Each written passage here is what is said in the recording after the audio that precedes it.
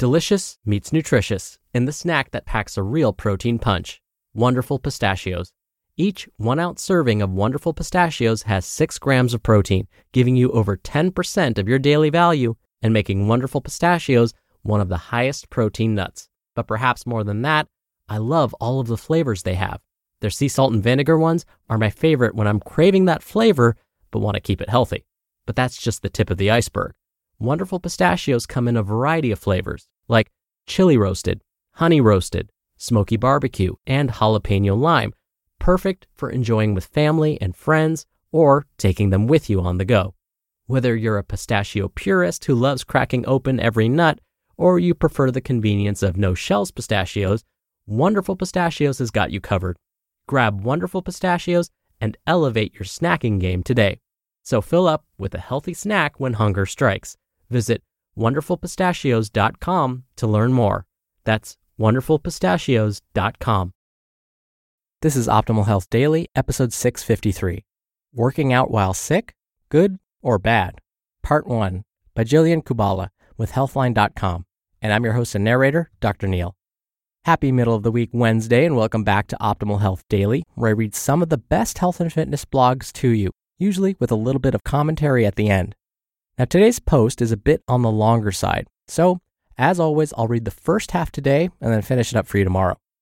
All right, it's the middle of the week and the middle of the month. Maybe you set a New Year's resolution and it's not going so well. It might be time for some inspiration. So here is today's inspirational quote. When things go wrong, simplify.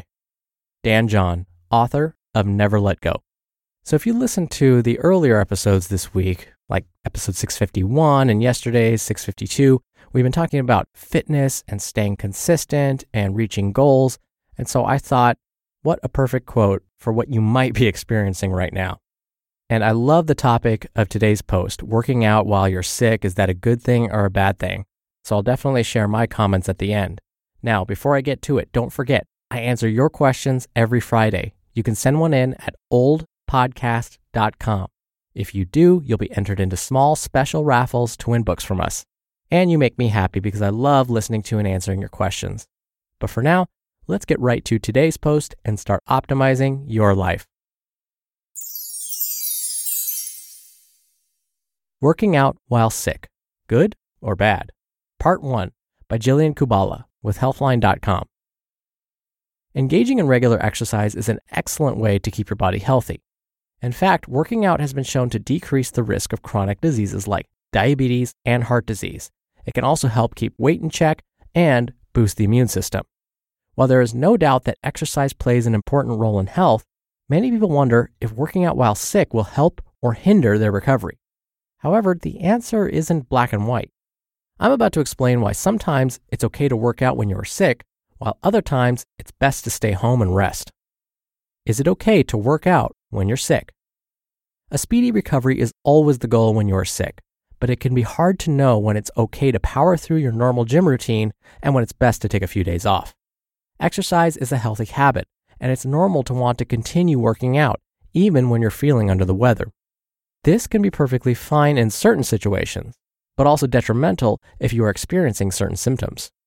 Many experts use the above-the-neck rule when advising patients on whether to continue working out while sick. According to this theory, if you are only experiencing symptoms that are above your neck, such as a stuffy nose, sneezing, or an earache, you're probably okay to engage in exercise. On the other hand, if you are experiencing symptoms below your neck, like nausea, body aches, fever, diarrhea, productive cough, or chest congestion, you may want to skip your workout until you feel better.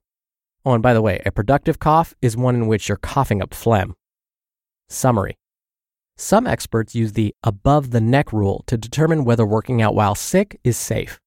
Exercise is most likely safe when symptoms are located from the neck up.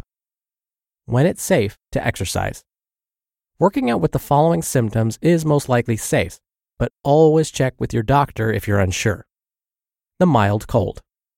A mild cold is a viral infection of the nose and throat. Though symptoms vary from person to person, most people who have a cold experience a stuffy nose, headache, sneezing, and mild cough.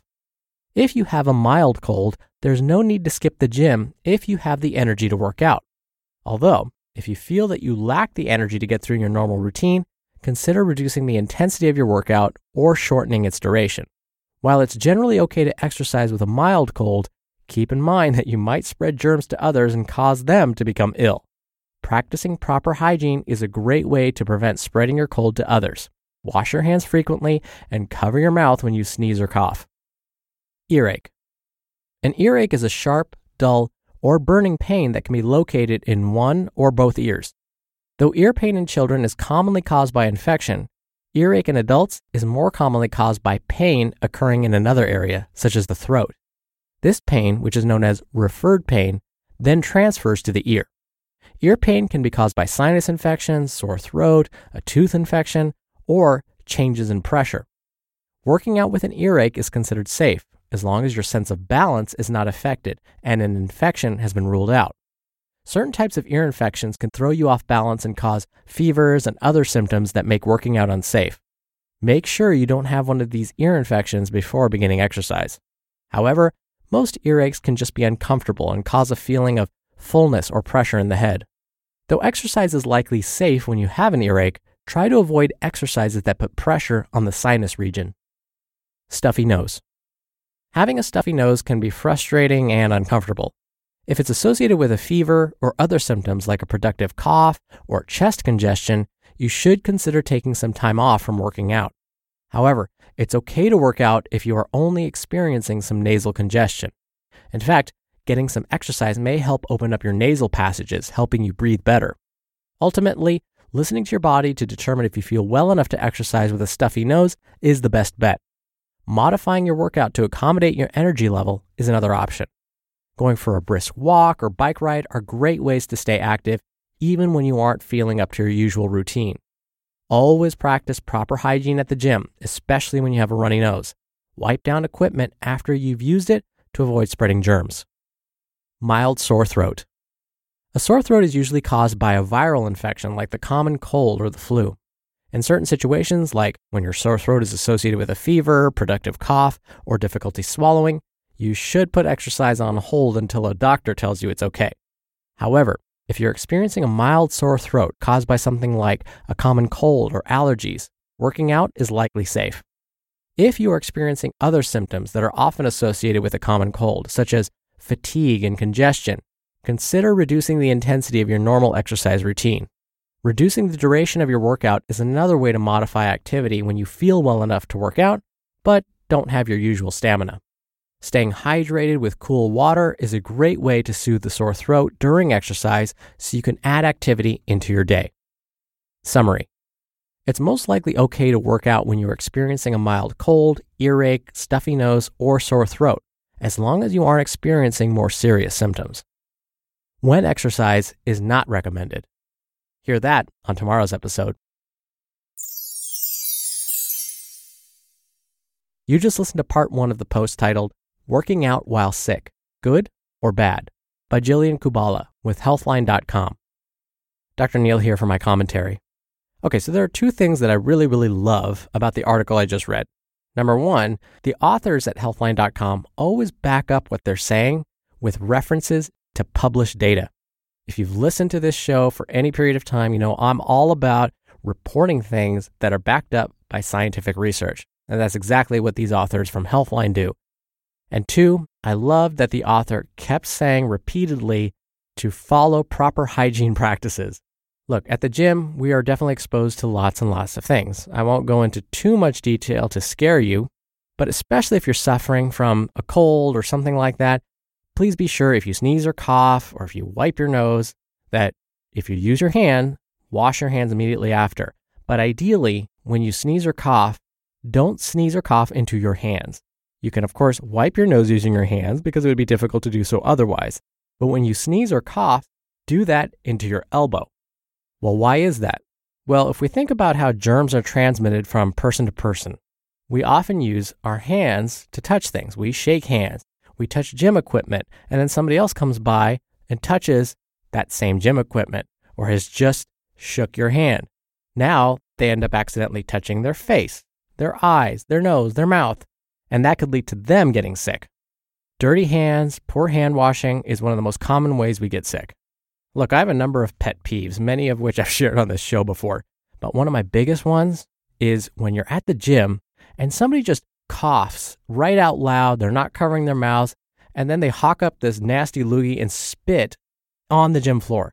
Yes, that has happened, and I'm sure you've witnessed this before. You know what I'm talking about. That is one of my biggest pet peeves. It's first of all disgusting, but second of all, you're spreading your germs everywhere. Don't do that. And the other thing is when you're at the gym, definitely carry a towel with you. Or at the very least, before you use the equipment, wipe it down. Most gyms have paper towel dispensers. Some even have sanitizers. At the very least, wipe down the gym equipment before you use it.